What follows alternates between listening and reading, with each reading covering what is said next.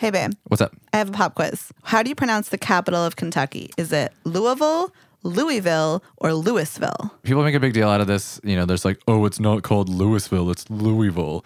And it's like, no, you can call it Louisville, you can call it You know what? Louisville. I'm going to stop you right here. You're failing this pop quiz. That's not the capital of Kentucky. What is? You really don't know this? Oh, right. It's Lexington. How dare you? Hi, we're Leah and Jeremy. We're the accident-prone travelers behind Practical Wanderlust. And we're here to dish out travel tips, travel tricks, Useful trivia, useless trivia, mildly entertaining anecdotes, and everything else you need to avoid making all of our terrible mistakes. and we make a lot of mistakes.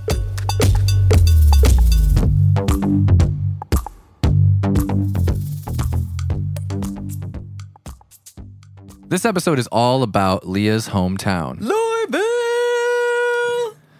Louisville, KY. All right. I thought I was going to do the fun intro word. Is that out of your system, Ella Fitzgerald? Yes. When people think of my hometown, Louisville, Kentucky, or you can also say Louisville, no big deal, they often think of the Derby, fried chicken, bourbon, baseball bats, college basketball. Feel free to jump in at any point here, honey. I think you covered them all. No, I didn't. Rude. I'm kidding. As a snooty Californian, I can say very proudly, I fucking love Louisville. What was it like growing up there? I mean, I grew up on a farm. We had a lot of animals around. It was really beautiful. We had border collies and horses. There's lots of horseback riding. Wow, really stereotyping yourself right now.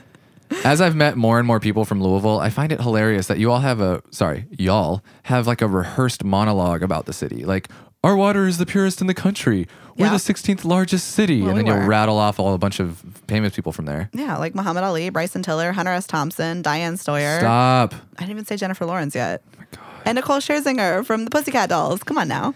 She It went to should- Manual. It should be known up front that there are two very different stories of Louisville. That's true. Louisville is very much a split, or technically speaking, geographically segregated city. There are a lot of different facets to my hometown, and they're often in direct opposition with one another. And in this episode, we're going to look at those different sides, attempt to examine where they came from, and see how those stories live on today. We're going to go deep into some pretty complex history and hopefully distill it down.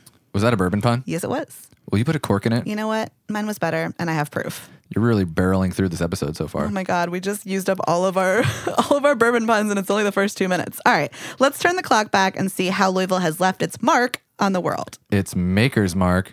I set you up for that. All right, let's start with the native history around Louisville and a land acknowledgement.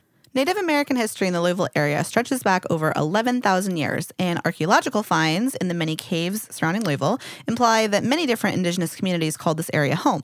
However, due to the European colonizers straight up decimating native people, we're not really sure which tribes lived where.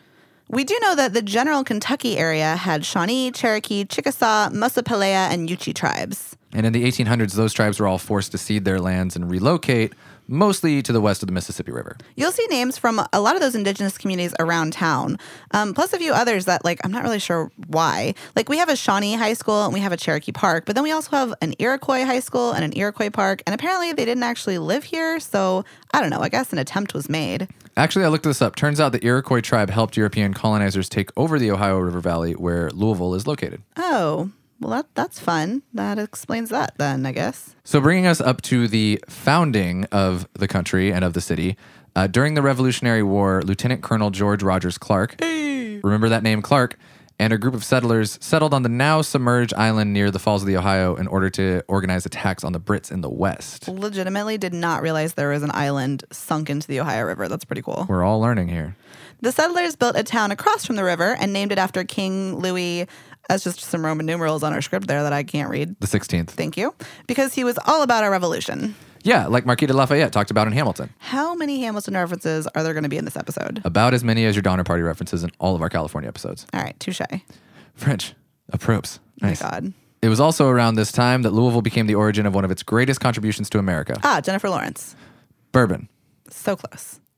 And speaking of bourbon, Which, incidentally, you're currently sipping. yes, shout out to Rabbit Hole. Considering how much we know about the science, industry, and taste of bourbon, there's a lot that we don't know about its origins. I mean, we know that there was like a bunch of corn lying around and some farmers were like, hey, y'all, let's make some booze out of this. But the exact genius who came up with aging bourbon in charred oak casks is unknown, although there are some rumors. Regardless, props to that dude. Some people think that it was a Baptist minister and distiller named Elijah Craig, Famous for Elijah Craig brand bourbon. while others credit Jacob Spears from Bourbon County. Famous for the mistreatment of his daughter, Brittany. No, that's not who that is. Either way, hashtag free Brittany, man. Free Brittany. Speaking of Bourbon County, there's even a lively and ongoing debate on where the name bourbon comes from. I've never heard anybody debating that in my entire life. You are on different subreddits than I am. I'm just kidding. I'm not on Reddit. And I say that proudly. I am so offended. Most people think it's from Bourbon County, Kentucky. However, some history aficionados and historians believe the name evolved in New Orleans and gets its name from the city's Bourbon Street. I thought Bourbon Street was named that because people drink whiskey there. No, dude. Why would a street in Louisiana name itself after a spirit from Kentucky? I don't know, patriotism? Okay, actually, quick side quest. Is this about Hamilton? No. Okay. A pair of brothers from France thought the Kentuckians' whiskey in charred barrels would sell better to New Orleans residents since it tasted a little more like French cognac. Oh, cognac. People started asking for that whiskey from Bourbon Street and later bourbon whiskey. No matter what story you believe, it was called bourbon whiskey until 1840 when it was just officially named bourbon. I think it came from Kentucky. Yeah, well. And I'm a credited Kentuckian, so it must be true. All right, whatever. While its origins may be shrouded in myth, we do know that in 1783, Evan Williams opened the first commercial distillery in Kentucky in Louisville. Hey. Whiskey distilleries and innovations soon started popping up all over Kentucky after the Whiskey Rebellion, since Kentucky distillers were not subject to federal laws at the time. Hang on, what's the Whiskey Rebellion? That sounds awesome. Okay, this is another side quest. I'm my really God. excited about this one. All right, whiskey distillers and farmers organized an uprising in Pennsylvania in response to a tax on domestic spirits proposed by the Oh my God. ALEXANDER I knew this was coming. Hamilton. George Washington led a militia to disperse the rebellion, the first real test of the new government's ability to enforce federal law. So, in Hamilton, in Cabinet Battle number 1, when Thomas Jefferson says, "Imagine what's going to happen when they try to tax our whiskey," this is what happens. So I assume that Hamilton 2 is going to be about Louisville, the sequel? Hamilton 2 Electric Boogaloo. Too close, too soon.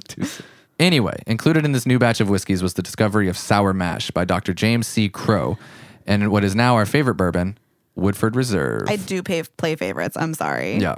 By the early 1800s, everyone seemed to be making bourbon, with approximately 2,000 distilleries in Kentucky alone. And the people who aren't in Kentucky that are still making bourbon, why? Can you guys just stop? Can you just not? It's just embarrassing.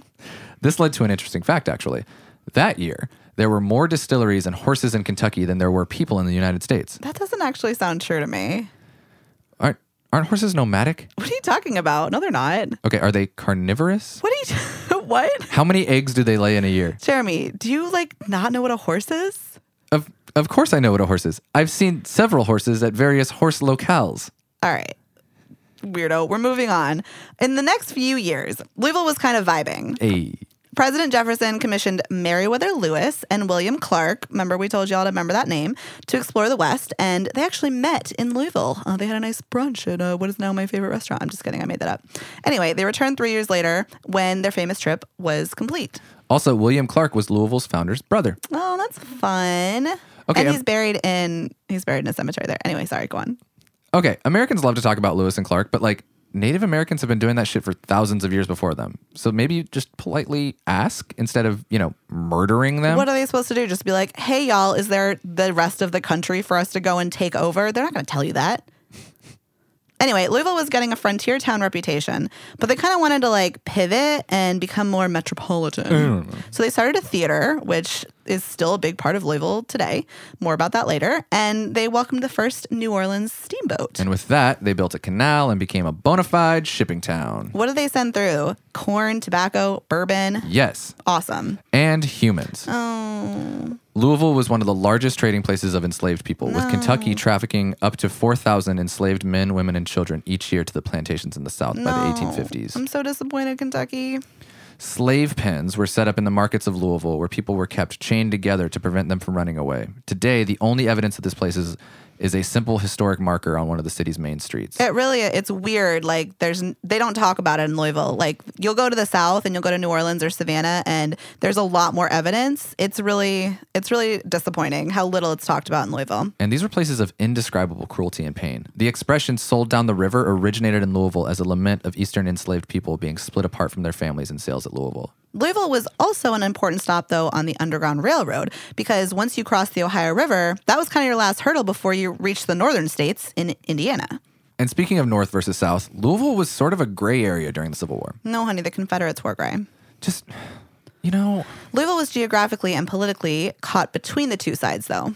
While Kentucky was technically a neutral state, Louisville was considered a Union town. And I should note, still is. Still is. But Confederates did hang out there, and you could hear their songs being sung at certain taverns. Louisville also had uniform manufacturers for both the Union and the Confederacy, and was used as a military headquarters and depot for both. It's like that Always Sunny bit where Max said he's playing both sides, so he always comes out on top. Again, I say, nobody gets your references. Everyone loves Always Sunny. Well, I've never seen it, so... Haven't you seen Dayman? Well, yeah, but that's just because I'm cultured. Surprisingly, despite the rivaling factions being in the same city, Louisville largely avoided destruction and conflict. The way that we learned it growing up in history class was that people on, like, brothers in the same family were split in Kentucky on either side of the Civil War. And they kind of also made it sound like we were neutral like Switzerland, but maybe that's just because I grew up in Louisville and we don't like to talk about the rest of Kentucky. Yeah, they like to kind of gloss over it. Yeah.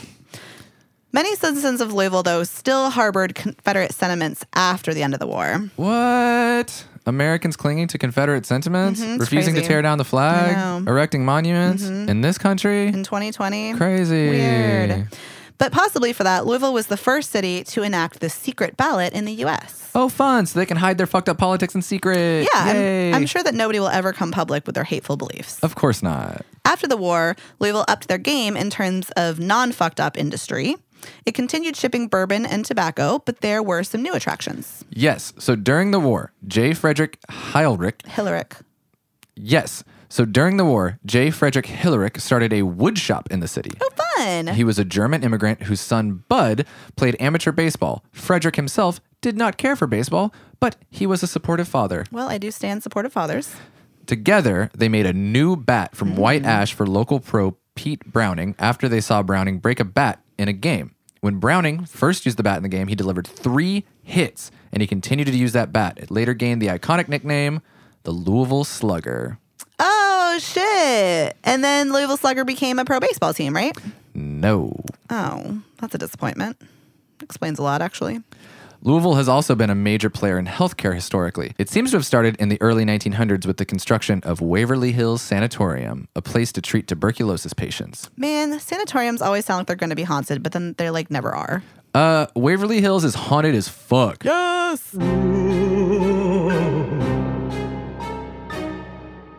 It's actually said to be one of the most haunted places on Earth. Ah, fuck yeah. You hear that, Winchester Mystery House? Eat it. Can you calm down? Sorry. One of the more infamous traits of the building is the now called Death Tunnel. Ooh. A 500-foot-long cement tunnel that leads down the hill from the main building. That is very American Horror Story. Very. Ostensibly, the tunnel was created to move supplies. However, when TB deaths skyrocketed, seeing bodies was bad for morale. So the bodies of the dead were transported down the tunnel and stayed there until they could either be burned en masse or transferred elsewhere. Oh my God. The tunnel is also said to be an emergency bomb shelter during World War II, but luckily no one had to resort to that. Ew. I bet it smelled really bad. Yeah, ugh. Let's talk about the Belle of Louisville. Oh, you're sweet. What? Oh, no, that's not a nickname for you. Wow.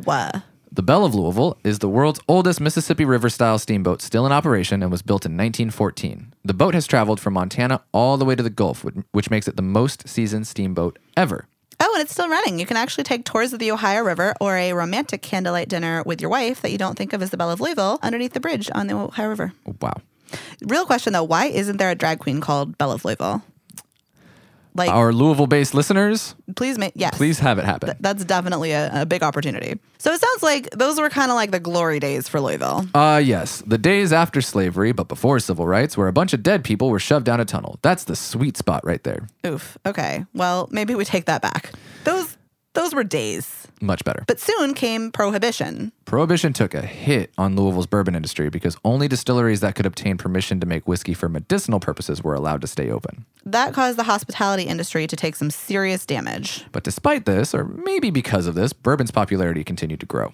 In the 60s, Congress designated bourbon as America's native spirit, a distinctive product of the United States. It is the only spirit to be designated as a distinctive product of the U.S., and it even has its own month, September. And again, I say, I don't know why it's not designated Louisville or Kentucky, and everybody else should just stop making it. You don't count.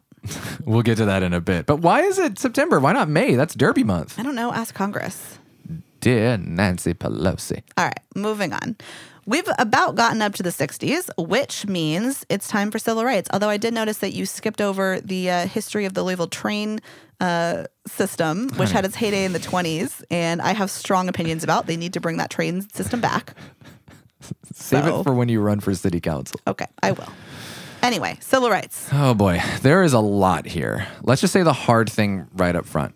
And we've said it earlier, Louisville is still geographically segregated. We're going to talk about it a lot later in this episode too. But a lot of it does have to do with the legacy of the civil rights movement. While the city technically banned segregation, the systems that helped keep segregation in place are very much still alive today. But during the civil rights movement, Louisville did have a moment. What we've shown so far this episode is that Louisville has, up to this point in history, been an accessory, if not totally complicit, to crimes against people. And this was really its chance to turn that around and side with the oppressed and not the oppressor. And it dropped the ball. It did, and it's still rectifying with that today. We're going to dive more into this in Act 3 of our episode, but for now, let's take a look at some of the things that Louisville is known for today. We get a lot of questions from our followers. What's your favorite country? When should I visit California? What are you doing in my house? But one question we get more than anything else is, how were you able to quit your job and go travel? Well, now you can learn the answer. Practical Wanderlust is releasing its very first book, How to Quit Your Job and Travel. Many of us dream of quitting our jobs, hopping on a plane, and escaping our daily realities to frolic around on, near, or around a beach for a while or even longer. But for most of us, it's just a dream. Until now. We've created a practical, step-by-step guide to one of the most exciting, exhilarating, and terrifying things you'll ever do. Plus, all the things nobody tells you and plenty of stories from our disastrous year-long honeymoon. You mean like the time we had to fly home because your grandpa faked his own death? Or are you talking about when we got to rescue off a waterfall? Or all the ice cream that we ate? Or the rooster that tried to kill us in a van? It was your fault. You should have listened to the pants. Okay, I don't want to hear about Machu Picchu ever again. Pre-order yours today on practicalwanderlust.com or click the link in the show notes. As an added bonus, we'll meet the first 100 customers at the airport. No, we can't afford that. Okay, let me take that again. As an added bonus, the first 100 customers get to borrow Mulan. I have separation anxiety. You fine, can't do that. Fine. Leah will send the first 100 customers a lock of her hair. Fine, but I think I'm going to be bald. Click the link in the show notes to learn more. Next, I want to talk about the thing anyone who has ever heard of Kentucky has heard of. The Derby. Oh, yeah, the Derby. Why do you say it like that? No, nothing. I meant KFC, but now I feel like a dick. Oh my God. Okay, first of all, KFC really isn't a thing in Louisville any more than it is elsewhere. We don't claim KFC. Colonel Sanders is buried in Cave Hill Cemetery, but that's it. I've never been more disappointed in Kentucky. Okay, the Derby. Okay, listen. The Kentucky Derby is more than just the most exciting 2 minutes in sports. Am I right, ladies? Sure, it culminates in the race, but the weeks leading up to it are the Derby Festival, which is arguably more fun. It's this full-blown celebration that's, I think, more important than Christmas or Halloween in Louisville. For 2 weeks at the end of April, the entire city is suddenly covered in bright colors and oversized hats and these huge life-size painted horse statues and weird horse racing themed cocktail parties and food. And they even close schools. The Friday before, so Derby's always on a Saturday, and the Friday before is called Oaks Day. And we all get off of school, which I don't know why, because you can't legally go to the Derby and gamble until you're over 18, but it's 1,000% for the teachers. Oh, that actually makes a lot of sense. Yeah, as a fellow teacher, I appreciate that. I mean, it was really fun getting left home alone the Friday before Derby so that, the whole adult population could go gamble. That's the beginning of a horror film. That's so true. Okay. The Derby Festival kicks off with Thunder Over Louisville, which is the largest fireworks display in North America. I really want Tyler to add AC/DC, but copyright. Do you remember when we went and the entire soundtrack for the 30 minutes of fireworks was just songs that had to do with thunder? Yes. It was so excellent. And then there's the food. Oh, I remember the food fondly. The Derby is when everyone visits Louisville, so naturally restaurants put their best foot forward and offer all sorts of Kentucky classic dishes and drinks. Speaking of, get ready to drink a lot of bourbon if you ever go. Yes, the mint julep is the official drink of the Derby, and the old fashioned is the official drink of Louisville. And I will take 2 of each, please. You know what? You're on your 3rd bourbon. You need to chill. What are you, my wife? It's not like the city becomes like a big 2-week-long party like in New Orleans, but it's more like there's just a lot of events like spread out across the 2 weeks after Thunder of Louisville. Like what? Okay, so this is actually really cute. There's a yoga event called Namaste. No, there's not. Yes, I swear to God, I'm not making this up. There's also a duck race called the Kentucky Derby. You just made that up. No, I'm serious. Louisville loves good wordplay. There's also a party throughout the whole city. Oh, and then there's the Kentucky Steamboat Race with the Belle of Louisville. And she like races along the river with these other 100-year-old, like the Belle of Cincinnati or whatever it's called. And like every year it's like this really long drawn out race because they're very slow. And it's like, who's going to win this year? Is it going to be the 100-year-old Belle of Louisville or the 105-year-old Cincinnati, whatever? Money's on Belle of Louisville. She's traveled further than any steamboat in history. You can't beat the Belle. I know. Also, she's way prettier there. I said it. Yeah, there's also parties throughout the whole city leading up to the Derby, and they're like very swanky affairs. Can you guess who hosts the biggest celebrity party? Jennifer Lawrence. Good guess. But no, I don't actually think she's cool enough to have her own house in Louisville. Mayor Fisher. No. Harlan Sanders' ghost. Maybe? Who? It's the Doublemint twins. You know, like... How would I have ever guessed that considering it's not 1994? No, it's the biggest party in Louisville of the entire year. All the biggest celebrities come. It's called the Barnstable Brown Gala, and it's a huge deal. You can stand outside of their house and like line up on a red carpet and like spot B-list and A-list sometimes celebrities. The Queen went one year, actually. Beyonce was there? No, Queen Elizabeth II. Her. Right. Wow. Okay. But aren't people today kind of like over horse racing? Oh, I mean, it's not exactly like the 1900s era excitement. But the Derby is such a long-standing tradition that like at least everybody in Louisville gets into it. They have the seats in the stands for like the privileged rich people with the fancy hats. But then there's the infield, which is where like regular plebes and schmucks like us go, because you're kind of like standing in mud and it's like really sunny or really rainy and it's really crammed in with drunk people. And it's okay. I'm going to be honest. Personally, I have never been to the Derby. How can you talk about it then? You've never been? Like ever? Locals never go to the Derby. That's for celebrities. Locals go to Thurby, which is the Thursday before the Derby. Cute. Get it? Yeah. Cute. We love it. And then the Oaks, which is the Friday before the Derby. And then you stay home and like go to cocktail parties or whatever, or like backyard parties and watch the Derby at home and like bet with all your friends. You know, parking does sound easier that way. Yeah. Also, they have their own drinks and cocktails themed for Thursday and Friday before the Derby. But you can't go if you're not a local. You can, but you shouldn't. Don't. Stay home. So it does sound like a lot of fun, and it sounds like people get really into it. But the one thing that I want to ask about is a question that we hear a lot when we talk about the Derby, and that's animal abuse.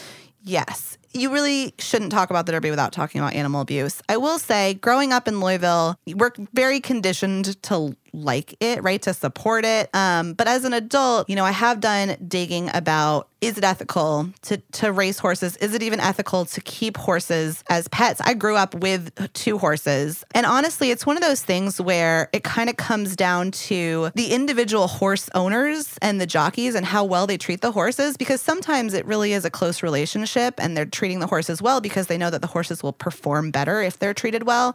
And sometimes it's just about the money and they could care less. And it comes down to the industry itself and having regulations that are in place to protect the horses who obviously can't advocate for themselves. So much like, you know, we have like regulations on baseball in terms of like you can't dope up your players and like you don't just shoot them when their legs break and so on and so forth. We need to have more regulations like that in place when it comes to horse racing. So I am very much all in support of having those regulations, making sure that it is safe. It's not 100% there today, but as a horse lover, somebody who grew up around horses and loved it, that's where I would like to see it get to. And I definitely am I want to encourage everybody who wants to enjoy the Derby to be a vocal participant in having those changes put into place so it is safe for the horses and for us all to enjoy. And I mean, the proof is in the results. I mean, the owners and the jockeys who consistently win and have these winning horses, they are the ones who are held up as being like, they really treat their horses well because like Horses are very intelligent, and they're not going to fucking run 2 minutes like the fastest, like as fast as Secretariat if you're treating it like shit, you know? So Yeah. I think there's a lot of parallels too with like dog sledding. Like Right. dog sledding is only ethical if the company that you're going with treats their dogs well. And if they do treat their dogs well, those dogs are just thrilled to get out and run and like go like run across like the snowy forest or whatever. Horses love running. They love being free and they love having a wide amount of land to gallop across, right? It's a shame that they are also kept as pets and kept in captivity when they used to be able to roam free. But when you go like driving through bourbon country, like you'll pass by these big fields with horses like hanging out and having a blast. And most horses retire when they're around like 2 or 3 after racing for a few years, and they get to just enjoy these fields and have a bunch of kids. That's kind of what. If you're a good racehorse, that's what you end up doing. But so it really just depends. It's a complicated thing to talk about. I don't have like an easy answer there. Well, I do hope that like more regulation comes because it is a big question, especially every like May. You hear a lot about like don't support the Derby because of this, and it's not a black or white issue. Like you said, we've never been to the Derby. You exposed us, but we did go to the Derby Festival one year, and pretty sure I drank Mulan's weight in bourbon. Okay, honey, nobody actually knows how much our dog weighs. Okay, let me take that again, and this sentence will sound like a human speaking. I think I drank Mulan's weight in bourbon. You know, my dog Mulan, who is 20 pounds. This is why I don't give you a script. I'm just kidding. You write the scripts. But that's much better. I always say if you don't like bourbon going into Louisville, you'll definitely like it when you leave. You always say that? All the time. That's like your thing? Would you like to talk about our wonderful bourbon drinks now? I would love to talk about our wonderful bourbon drinks now. As we've said, the official cocktail of Louisville is the Old Fashioned. This bittersweet king of cocktails is made with bourbon, sugar or simple syrup, bitters, and an orange peel. I definitely thought that there was a cherry in it. I'm very disappointed to find out that there's not. Some bars do add a cherry, but okay. That's my favorite part of the drink is eating your cherry. This is kind of one of those marriage secrets. Sometimes I ask for a cherry in there because I always give you my cherry. Are you serious? Yeah. So sometimes I ruin my cocktail so that you could have a cherry. First of all, wow, it definitely makes it better. And they don't even put it in the cocktail. It's like on a little stick. And second of all, oh, that's cute. Yeah. How many other secrets are you keeping from me? You'll find out one day. After I die. Why is that so creepy? Don't go in my attic. So like I just walk up to a bar and I order an old fashioned and then I just realize our whole life was a lie. You've been lying to me our entire marriage. Honey, don't be ridiculous. You would never order. That's true. We also mentioned the mint julep. It's the perfect cocktail to sip in the very hot sun, possibly surrounded by other drunken revelers, while you're cheering on a horse that you just picked out randomly based on its name. Best way to win. While wearing a ridiculously fancy hat. It's made with bourbon, simple syrup, muddled mint, and shaved ice. It's basically like a boozy mint snow cone, and honestly, I don't think it's that good. But it's very popular. It does grow on you after like the third one that you have. Just like mint? Yeah. Mint juleps are like whatever. They're great for the Derby, but they're really good because it's so cold in the sun. But my personal... Hot, you mean? It's hot in the sun. The sun is hot? No, I mean the drink is cold and then you're in the sun. I thought you just were confused about what the sun was. Sorry. Go on. I am aware what the sun is. I am a human person. I'm a human man. But my personal favorite hot weather cocktail. Margarita? That's racist. Right. Sorry. That's number 2. No, it's a Kentucky Mule. It's the perfect blend of bourbon, lime, and ginger beer. Yes. It's so fancy that it gets its very own copper mug. I mean, honey, all mules get the copper mug. Oh my God. It has to do with the thermodynamics and how... Wow. Where did you get a fedora? Actually. Oh my God. That's not even to mention all the distilleries where you can taste the bourbon straight out of the barrel and become a total douche about your bourbon like Jeremy. Like you don't have a favorite bourbon. No, I definitely do. It's Woodford double oaked for sipping, not regular Woodford. It has to be the double oaked because they put it back in the barrel and it gets sweeter. Maker's Mark is my cooking bourbon. Yes, except double oaked for me is too sweet, so that's a dessert bourbon. I like Blanton's with food. That's true. That's accurate. I will also say that Rabbit Hole Distillery sent us a bottle recently, and we've been sipping on that one, and it's real good. And it's also, their distillery is based in the heart of Louisville, which is pretty cool. Yeah, that is cool. Also, thank you, Rabbit Hole. Thanks, Rabbit Hole. I see your point, though, about dessert bourbon, and I'd like to raise you to the fact that I actually prefer to only eat bourbon as a dessert in the form of bourbon balls. That's true. Also, a good point is that bourbon plays a big role in food. Oh, yes. Yes, it very much does. And Kentucky in general has an interesting melting pot of cultures and history, so naturally the food reflects that. Naturally. Native American crops blended with colonial staples, and those mixed with food that the enslaved people brought from Africa. Oh, you mean like the story of Southern cuisine with a little sprinkling in of Native American and Midwest influences? Like beer cheese? Like beer cheese. Mm-hmm. So what are some classic dishes in Louisville? I mean, obviously beer cheese. Yes. There is actually a beer cheese trail in Kentucky. Still haven't gone, and I'm very disappointed in It's ourselves. not like a Louisville thing, but it's a Kentucky thing, so I guess I'll claim it.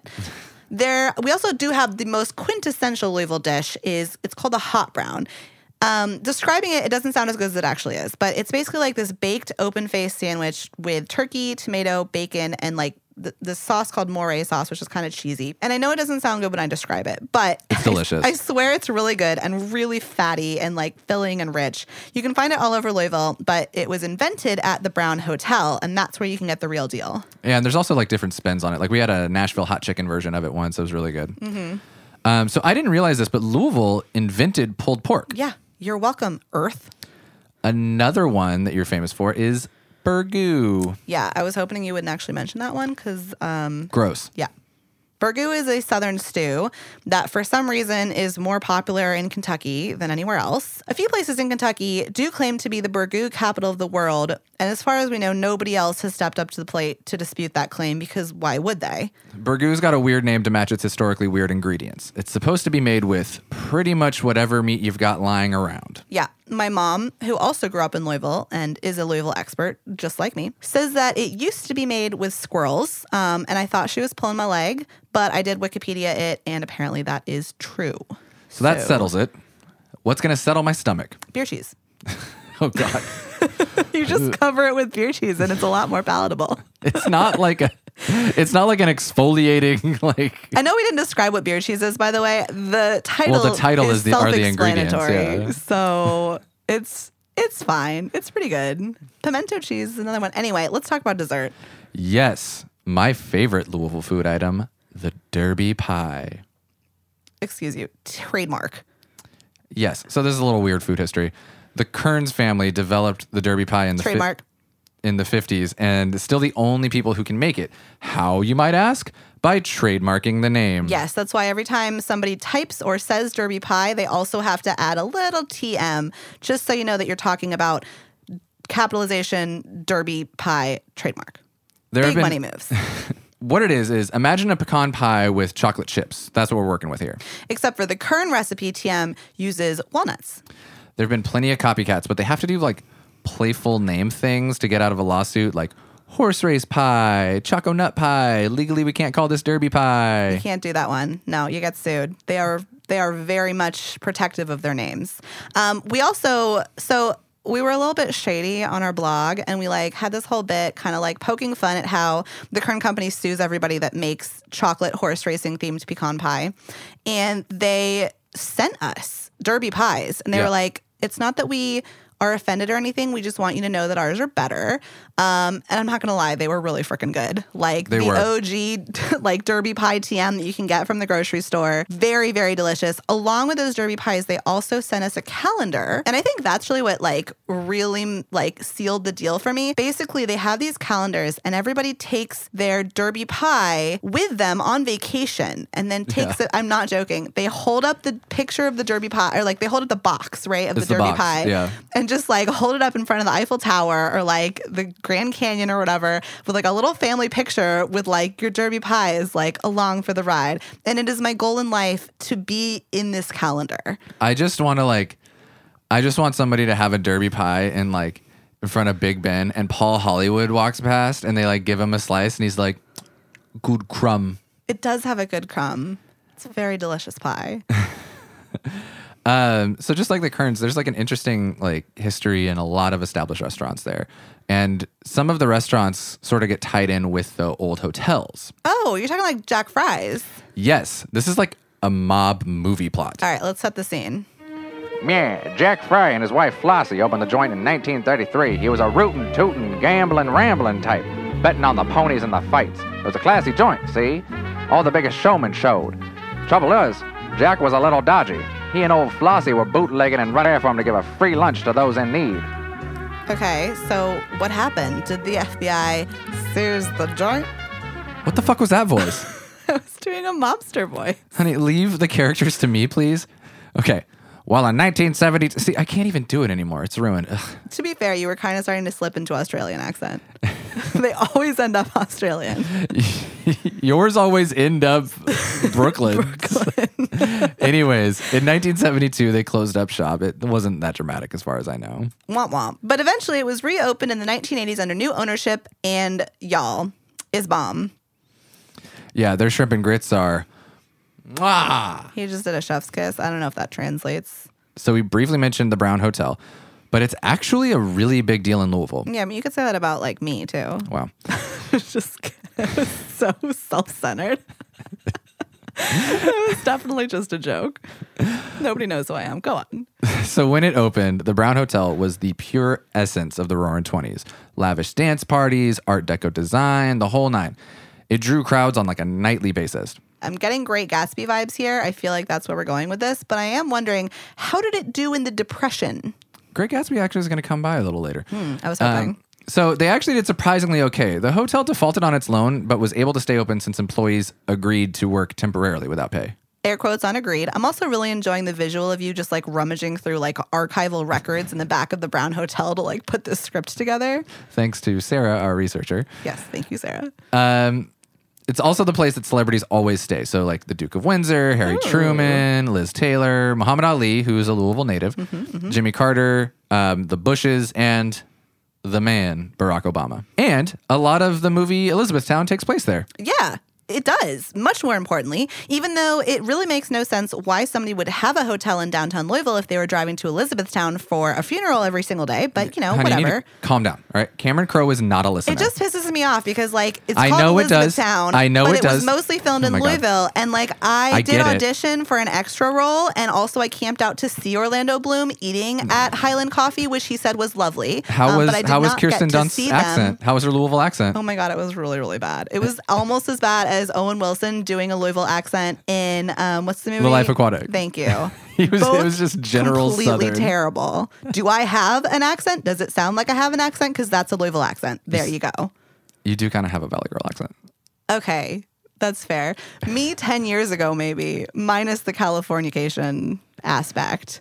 That's Anyway, copywritten by Red Hot Chili Peppers. We can't use that phrase. I'm just kidding. Can we just talk about the Seelbach Hotel? Yes. So the Seelbach Hotel, a wonder and modern innovation. Are we doing like a mobster voice again? Was that Disney in the 60s? What was that? I don't know. That was just generic radio voice. All right, tell me about the Seelbach. Is it really a modern innovation? Not anymore. In 1905, it was. There's a whole system of underground tunnels that were used to pump water so that they could actually steam power the hotel. Ah, tunnel, eh? Sounds like they used to use it to them for smuggle bodies. booze. Oh, we were thinking totally different things. I was going back to Waverly Hills there. No, the Booze, Seelbach, got it. the Seelbach was a prohibition hotspot, and if the cops tried to break in, the patrons would just duck into those tunnels and scatter. Ah, yeah, take that, Fuzz. So, for the fans of literature, you might have heard of Louisville as the home of fictional character Daisy Buchanan from Great Gatsby. Yes. But actually, the Great Gatsby connection is much more important. F. Scott Fitzgerald was a frequent fixture at the Seelbach, and he met a man at the bar named George Remus. See, Remus was a former attorney from Cincinnati and was better known as the King of Bootleggers when he met Fitzgerald. Within 3 years, he had raked in what would now be $900 million in today's currency. So he's Donald Trump. Kinda. Wait, no, because that sounds like a legitimate business. So never mind. Oof. So Remus then became the inspiration for the title character of the novel, Jay Gatsby. Oh. Yeah. Like the fictional Gatsby, Remus would throw these ridiculously lavish parties, sometimes hiding jewelry or keys to new cars under each guest's dinner plate, which is like Oprah moves. All the while hiding in his library. Fitzgerald was fascinated by a large... Wait, so he didn't even like watch people be like, oh my God, a new car. No, have you read Great Gatsby? Yes. Wow. Definitely in high school. So. Yeah, he just hung out in the library. Oh. And okay. Fitzgerald was just fascinated by these larger-than-life stories, not unlike Nick Carraway from the novel. So for added fun, the Seelbach Hotel is woven into the novel as the site of Tom and Daisy Buchanan's wedding. Which is really interesting because I heard that he got kicked out of it because he kept getting drunk there while Probably. he was writing it. That's the story that they tell in Louisville about good old F. Scott Fitzgerald, is that he was just like drunk sitting in the Seelbach writing movies or whatever, books, I guess, technically at the time. And he got kicked out and he's kind of a schlub because I think this is why, but Louisville really wasn't the setting of the whole book and I think we hold a grudge. Well, clearly Long Island was classier. That's incredibly rude. I also want to point out that you said F. Scott Fitzgerald, which is funny because we used to name our fig trees like different Fitzgeralds. Oh, that's why. Like Ella Fitzgerald. Ella Fitzgerald. Or F. Scott's Fitzgerald. Yeah. Yes. Oh, California things. I love Kentucky, but we just don't have named fig trees here in Louisville. It should also be said that the hotel is super haunted. I was hoping. Yeah. Specifically by a ghost called the Lady in Blue. Ooh. In the 30s, she had agreed to meet her husband at the Seelbach to talk about their relationship after a recent separation. Oh, However, that's a power move. her husband never showed. He was killed in a tragic car accident on his way to the hotel. Oh, no.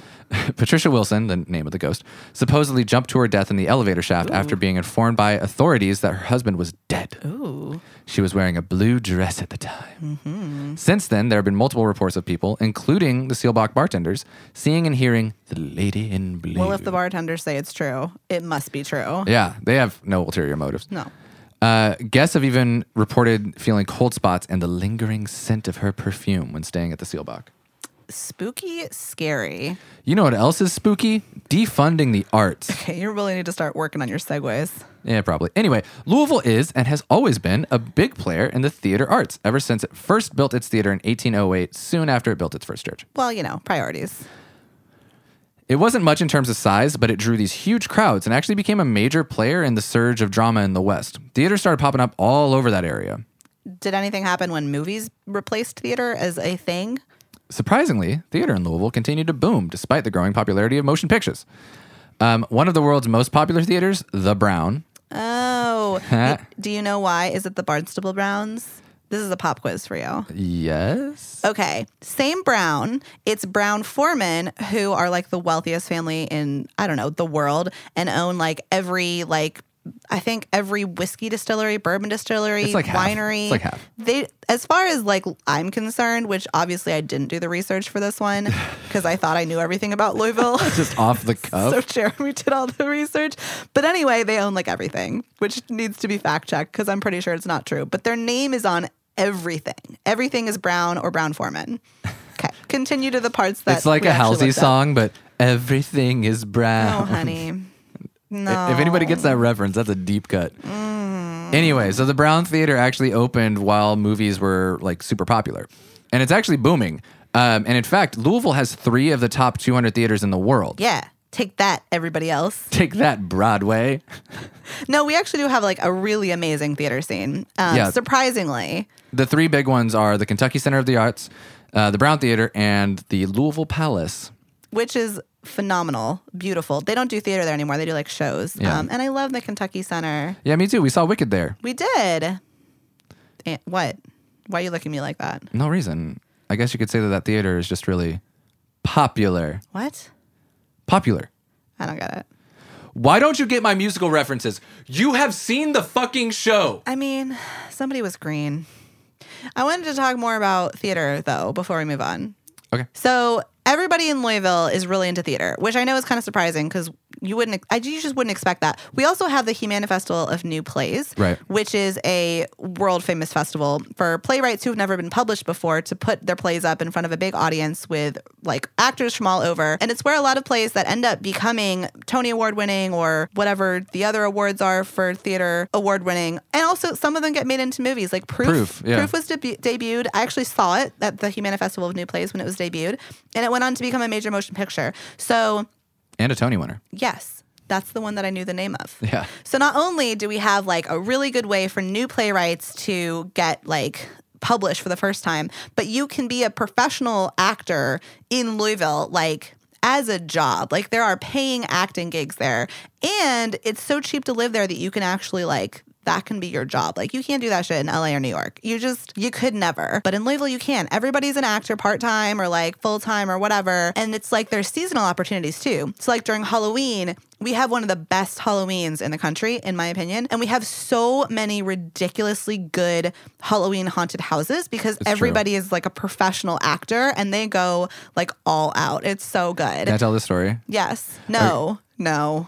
Okay. Ugh, fine, yes. All right, so we went to a haunted house and You're already laughing at the memory. This is so terrible. Leah hates scary stuff because the world's scary enough. Yes. So we went to this haunted house, and it's all these actors, and we were with Leah's best friend, who is an actor. So he like knew everybody that was working there. And we went to this room where there was this guy with a chainsaw, and it was a real chainsaw, but it didn't have the blade on it because safety. Whatever. And he was like waving the chainsaw in Leah's face, and she was I didn't like know you could screaming. remove blades from chainsaws and still turn them on. She was like screaming against the wall for like 10 minutes. For 10 minutes. Until eventually he was relent. like, until eventually he was like, all right, this is enough. You guys didn't help either. You just were standing in We were a just corner, just like laughing. laughing at me. Every time I go into a haunted house, I'm the friend that it's really funny to like make like everybody go like attack. That was the first and last haunted house I've ever done with Leah. It was horrible. I'll never do it again. It's too real in Louisville. It's too realistic. The actors are too good. I cannot handle it. That's Louisville's problem. The actors are too good. It's true. We have an amazing theater program. Just not that.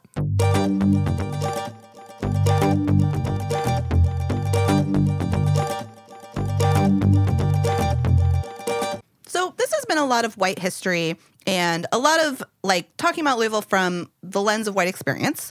But I do want to jump into the history of marginalized groups, specifically Black Louisvillians. Following the Civil War and the Emancipation, thousands of formerly enslaved people settled in Louisville because it was between the South, which they knew, and the North, where former enslaved people escaped.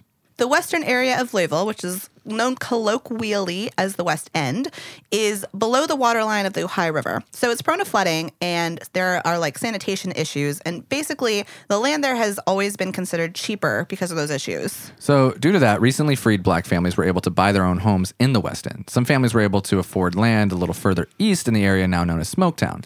Currently, Smoketown is one of the neighborhoods in Louisville that's experiencing gentrifications, which means that families who have been there for generations are actually being pushed into the West End. So, in the years following the war, many Black and white families lived in close proximity, often on the same street. But white families would live in ornate mansions, and Black families would live in smaller houses in back alleys and on side streets. Black people continued to flock to Louisville from the South into the early 20th century. In response, Louisville passed a residential segregation ordinance to, quote, prevent conflict and ill feeling between the white and colored races in the city of Louisville and to preserve the public peace. Yeah, it sounds fancy, but it was a major racist fuck you. This redlining of Louisville stretched Black families into poorer neighborhoods where they couldn't access jobs or schools or stores or any other city services. It's basically like legalizing segregation with this like spin on it, like it's really progressive, but it was actually really, really shitty.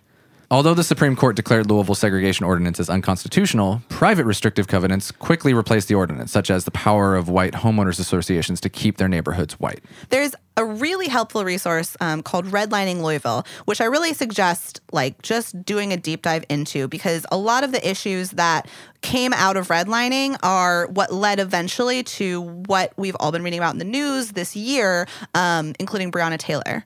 So essentially, what mortgage companies did was they only gave to white families, and that denied Black families from purchasing stable housing, restricting their access to loans and wealth accumulation since the 1930s. So, like on paper, we weren't segregated, but really, actually, we were and still are. Through people's biases.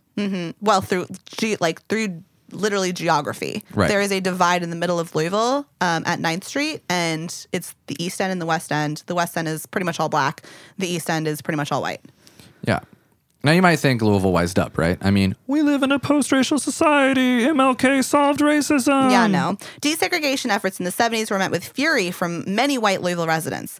In response to busing, which was an approach that schools took to basically desegregate by bringing Black children from certain neighborhoods and busing them into white schools in other neighborhoods to like help like integrate, right? So white students ended up just attacking buses of Black students with bricks, starting fires, and organizing rallies. The mayor at the time declared that urban renewal plans were to drive Black people from downtown to prevent it from becoming, as he puts it, a black belt. It's a weird terminology. Louisville has since embraced integration on paper, I would say. I think pretty much most of the people that you'll meet in Louisville that are talking about redlining and this kind of thing would definitely identify as progressive and as anti-racism and anti-redlining and that kind of thing. But it's been embedded in Louisville for so long. I mean, literally, It's in the streets. There are certain streets like leading into Smoketown and out that are all one way because it makes it so that you can't get in or out easily. It's like the entire town is designed to be racist. And so even though now sentiment has changed, there is so much work to be done to undo all of that. Yeah, I mean, the effects of previous segregation ordinances and redlining linger today. Like you said, like the West End still lacks a proper grocery store. It's a food desert. Buses from that half of town have to take these roundabout routes, which means that West Enders have to sit on transit longer. And they're the ones that actually use the public transportation. Right, and that deters them from looking for jobs in like the more upscale East End because they're like, I don't want to be on a bus for 2 hours. It's really our public transportation is lacking. Yeah. Basic city services are passed down the line as like, oh, the West End, we'll get to it. And the area is just over-policed and underserved. And there's just like a whole stigma around the neighborhood. Right. Even those like quote unquote like woke people I talked about who self-identify as being anti-racism, they're still like sketched out by the West End. They'll say that it's dangerous. Even parts of town like Old Louisville, which is a beautiful area, one of my favorite neighborhoods in Louisville, it has some like halfway houses. And because when you're walking around in Old Louisville, you'll see like non-white people. A lot of people who wouldn't identify as racist will say like, oh, I've heard that area is really dangerous. They're not thinking critically about it. It's just because they see the police and people think that like the more cops there are, the more crime there has to be. There's a language about certain parts of Louisville that is deeply and like historically racist. And I think we're only just now getting to a moment in time where that racism is being illuminated and brought up to the light for us all to look at and think about and how it is actually systemic and what we're all going to have to do to basically remove all those barriers. So our current mayor, his name is Greg Fisher, and he actually commissioned this report on redlining. He's actually like, since he was elected, he's been trying to kind of uncover this dark past and this dark truth about Louisville, that it's historically and currently geographically segregated, and that all of these past and present Louisvillians have been denied and withheld opportunities based on where they live.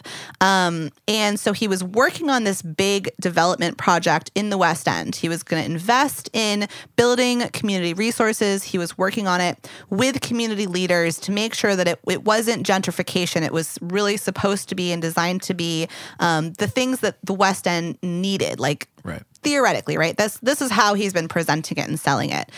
I don't know if that's the case or not. I'm not going to take a stand on that. It's being investigated, so we'll find out. But one of the underpinning pieces in the lawsuit about the murder of Breonna Taylor has to do with that specific community project. We aren't going to get into the grisly details, not because we aren't a crime podcast. It's also not because the details are upsetting. We are making this choice because Black bodies, specifically the bodies of Black women, should not be used to intrigue our predominantly white audience. That information is already out there. If you want to look it up, you can. But Breonna Taylor deserves better than to just be a grisly story, especially when her murderers got off with less than a wag of a finger. And hopefully they will be brought to justice. So we're not going to go into the details of Breonna Taylor. Hopefully you have heard her name. Hopefully you have some familiarity with her murder. If not, go Google it. What I do want to say is that story and the pieces in her lawsuit about her murder have a lot to do with the history of Louisville, have a lot to do with redlining and gentrification in Louisville. And we don't know yet, right, if that lawsuit is going to turn out to be proven to be accurate in its accusations or not. But essentially they were saying that Breonna Taylor happened to live in a block that was designed to be like bulldozed and built on top of. And the lawsuit claims that she was murdered in an attempt to basically gentrify the neighborhood. It was like clearing it out. On the other hand, you have a very vital need for investment in the West End and a desire from people in the West End as well as other folks in Louisville who have an interest in seeing Louisville become more progressive to develop it in a way that is really playing homage to what the community wants and working with the community. My fear personally is that maybe we do find out that this was actually something really shady, right? Maybe she did actually get murdered to gentrify it. I'm so scared that nobody's going to want to work to like develop the West End in a way that is actually beneficial to the community because there's this big this big black mark. Because there's So it's so complex. It really is. There's also things that have to do with the police officers aren't like required to live in Louisville. So they're not necessarily serving and upholding things that the average Louisvillian, who is pretty freaking progressive, believes in. And all 3 murderers did not live in Louisville, right? None of them did. So that's something now. It's like there's all these laws kind of going into place to make it so that Louisville police officers do have to live in Louisville, have to be more connected with the communities that they're serving and protecting. And that's all really, really great. And the mayor doesn't really have, the way that the laws are written, the mayor isn't the one who gets to say whether or not they're fired, whether or not they're held to justice.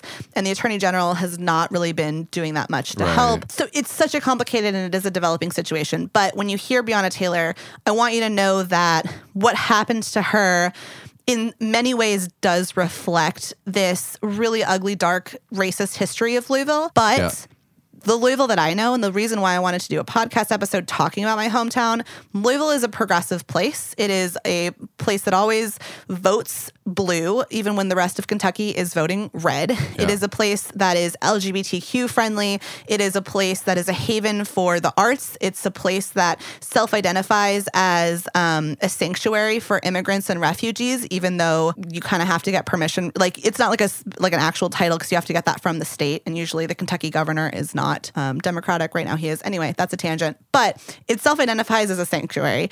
And it is really a welcoming and loving place. But it has a very dark and ugly history of racism and segregation that for a long time needed to be corrected.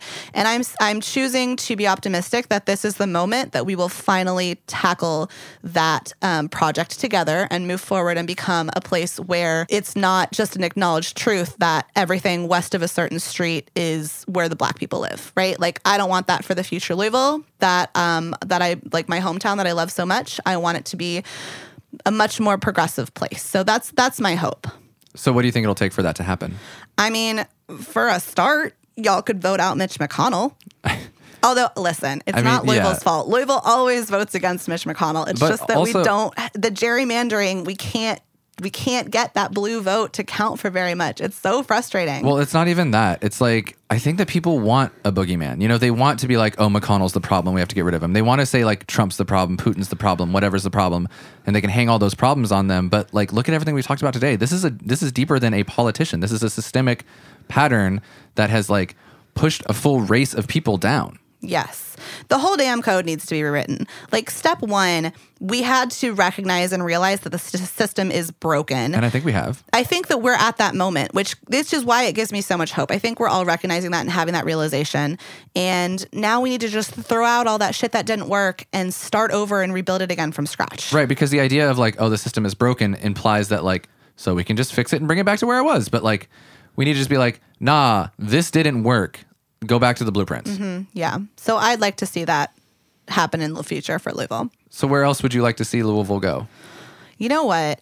I do love Louisville. I do. And I have so much hope that one day it will become one of those cities that people think of and they're like, oh, I've always wanted to go there. Like, we've always wanted to be one of those cities and we've never quite gotten there. We've wanted to be like a Nashville or even like a Memphis, a Charlotte, a Savannah, like places that people want to visit. We don't have like, other than the Derby, we don't have a huge amount of tourism.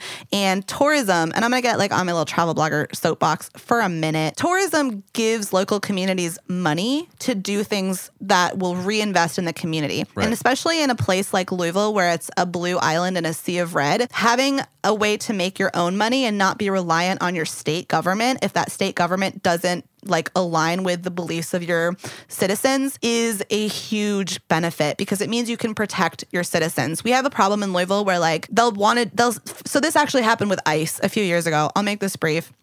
But like ICE was trying to knock down doors and drag people out of their homes and deport them or lock them up in camps, right? And Louisville was like, no, those are our citizens and we're going to protect them. And at the time we had a red governor and he said, oh, well, we'll just cut funding to all your schools. So your teachers aren't going to get paid. We're going to cut all this funding, right? You're not going to be able to make money. When Louisville is able to like, they have like fuck you money, right? They can be like, nah, it's fine. We have conventions. We have the Derby. Like we have the like bourbon distilleries. Like people are coming here and spending their money and that means we can use that money to reinvest in our schools. So we're going to protect our citizens. They don't quite have enough of that. Like they kind of do, but they don't really. And so I think that Louisville can really become a place where that tourism money and also the money from the industries that we have in Louisville, a lot of which does come from the bourbon industry. But I really think tourism is a big place where we can have an impact. And that's part of why I spend so much time talking about Louisville, hyping it up, like doing a podcast episode, talking about it on the blog. Because if you go and you spend that money in Louisville and you spend it at Black businesses and you spend it at locally owned places, that money is getting reinvested in the community. And Louisville is a beautiful, wonderful, and progressive place with its problems that need to be fixed. But it is a place where it's worth it to go and invest that money in. And it is so important. Any red state that has a little dot of blue and a city of blue, that is so important. So a lot of the places that we talk about, like Savannah in Georgia, places like that, it's a similar kind of issue. So I'd like to see Louisville become a center of tourism and the kind of city that people want to go visit. I'd like to see us have like food tours and like walking tours and things like that. I'd like us to be like one of those places that people are like, oh my God, I want to go do the bourbon tour for my like bachelorette party.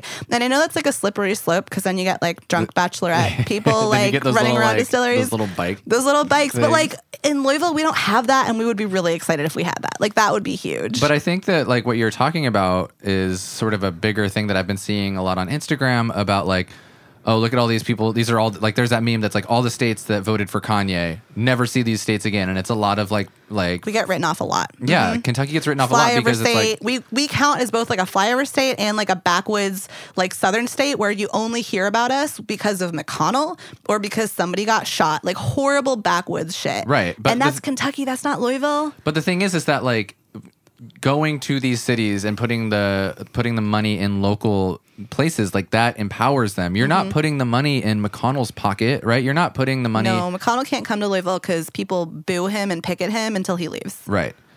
But luckily he has a shell, so he can just his little turtle shell.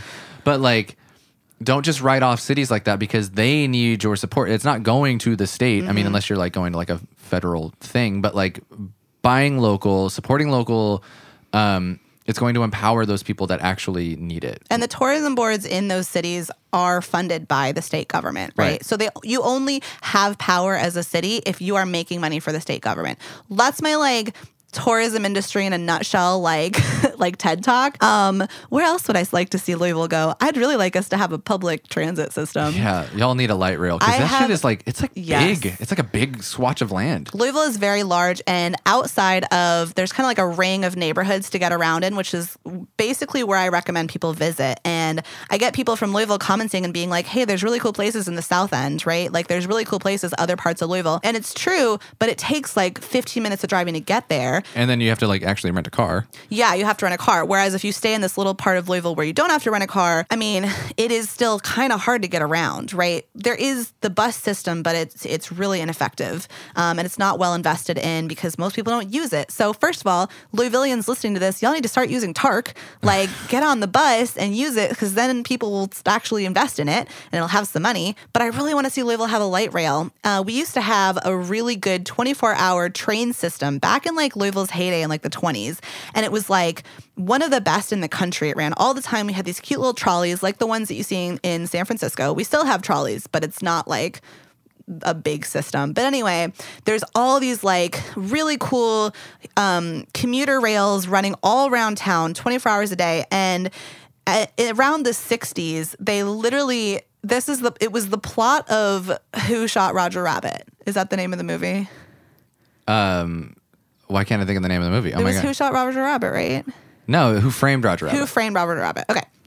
Literally, this is what happened. They were like, we're going to get rid of the trains and build a bus system. And the bus system is going to be better. And everybody was like, but why would you use the bus system when the train system is so good? And they were like, because we're going to turn all of the trains into buses and everybody's going to have to use it because there's only going to be buses. And it was like this evil rubber corporation. And then somebody like got run over by a train and then they were flattened out and then they like stood up and had these like red eyes that like popped out of his flat body. I really want to see Roger Rabbit again. I have no desire.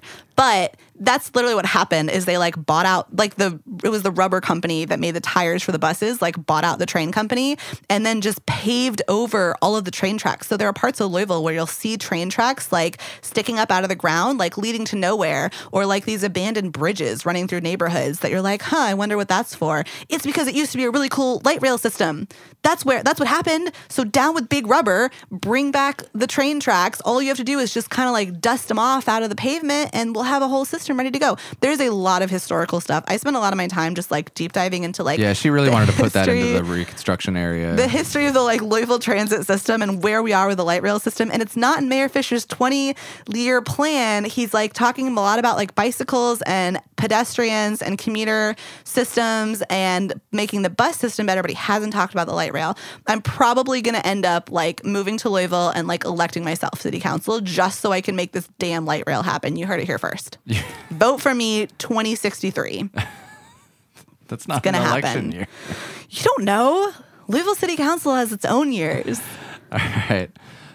Well, hopefully you learned something on our first historical episode, and appropriately, it is Leah's hometown.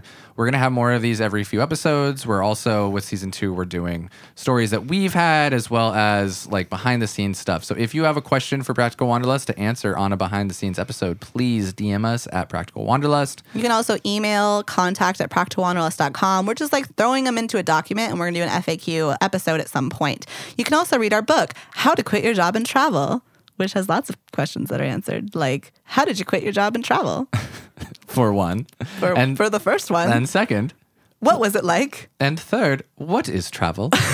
And fourth, but where to travel? All right, we did a whole thing on that. We're not going to harp on too much about it, but you should buy the book. You should buy it because I wrote it. It's real long. Leah's been working very hard on the book. My fingers are she's got bloody fingers. So sore. I wasn't going to say bloody. Bloody is gross.